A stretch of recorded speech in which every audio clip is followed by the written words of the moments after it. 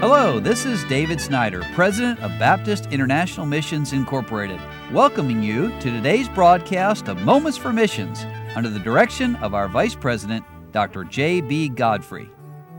Well, today I have an exciting story coming from Europe, and this is the country of Spain. And a lot of people, when you talk about Spain, they just say it's the graveyard of missionaries and not much is happening, but that's not always true. And I want to tell you about Julio and Andrea Velasquez, and they say we're jumping for joy that we're able to purchase the building for our church. It took us 3 months of strenuous paperwork. Several times it seemed that the sale would fall through, but God, only He, is to be praised for allowing us to get this building. We also want to thank all of you who have been praying and some of you giving toward the purchase. God had His perfect time for this to happen, and many of us have been praying for them for a long time.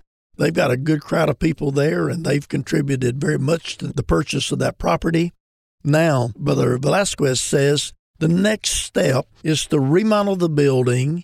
It's in bad condition. All the electric wires were removed. Plumbing needs to be redone. Soundproofing needs to be put in. Air conditioning, heating needs to be installed. Walls and doors put up and so on.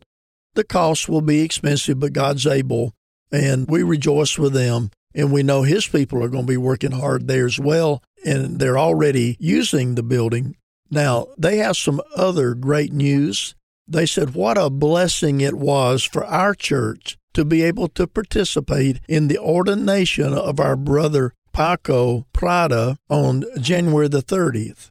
In spite of social distancing and masks and limited attendance, it was a great service, and everyone was excited that Paco had been ordained to the ministry. Our son David was able to come and preach the ordination.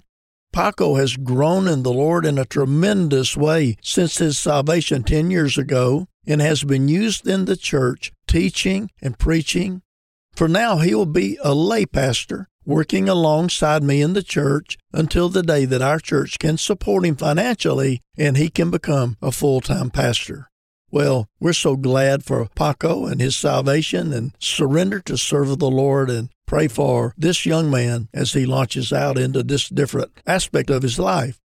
Now, another wonderful praise is that my wife has been working with a young lady who's been coming to our church for a few months.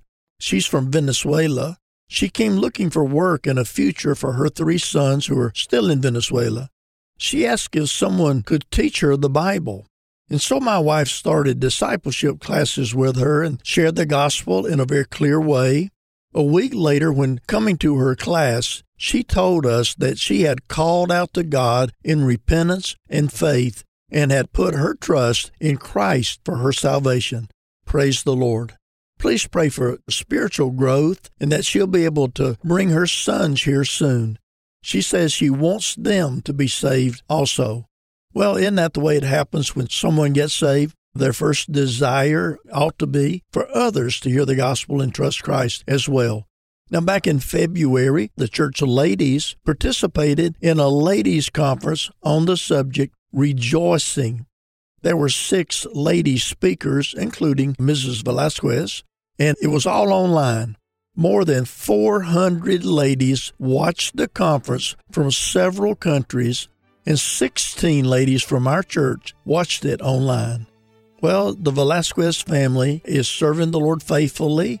Mrs. Velasquez and Andrea, the daughter of BMI missionary family who worked down in Peru and Venezuela and other places, and we're so thankful to God for what He is doing through them.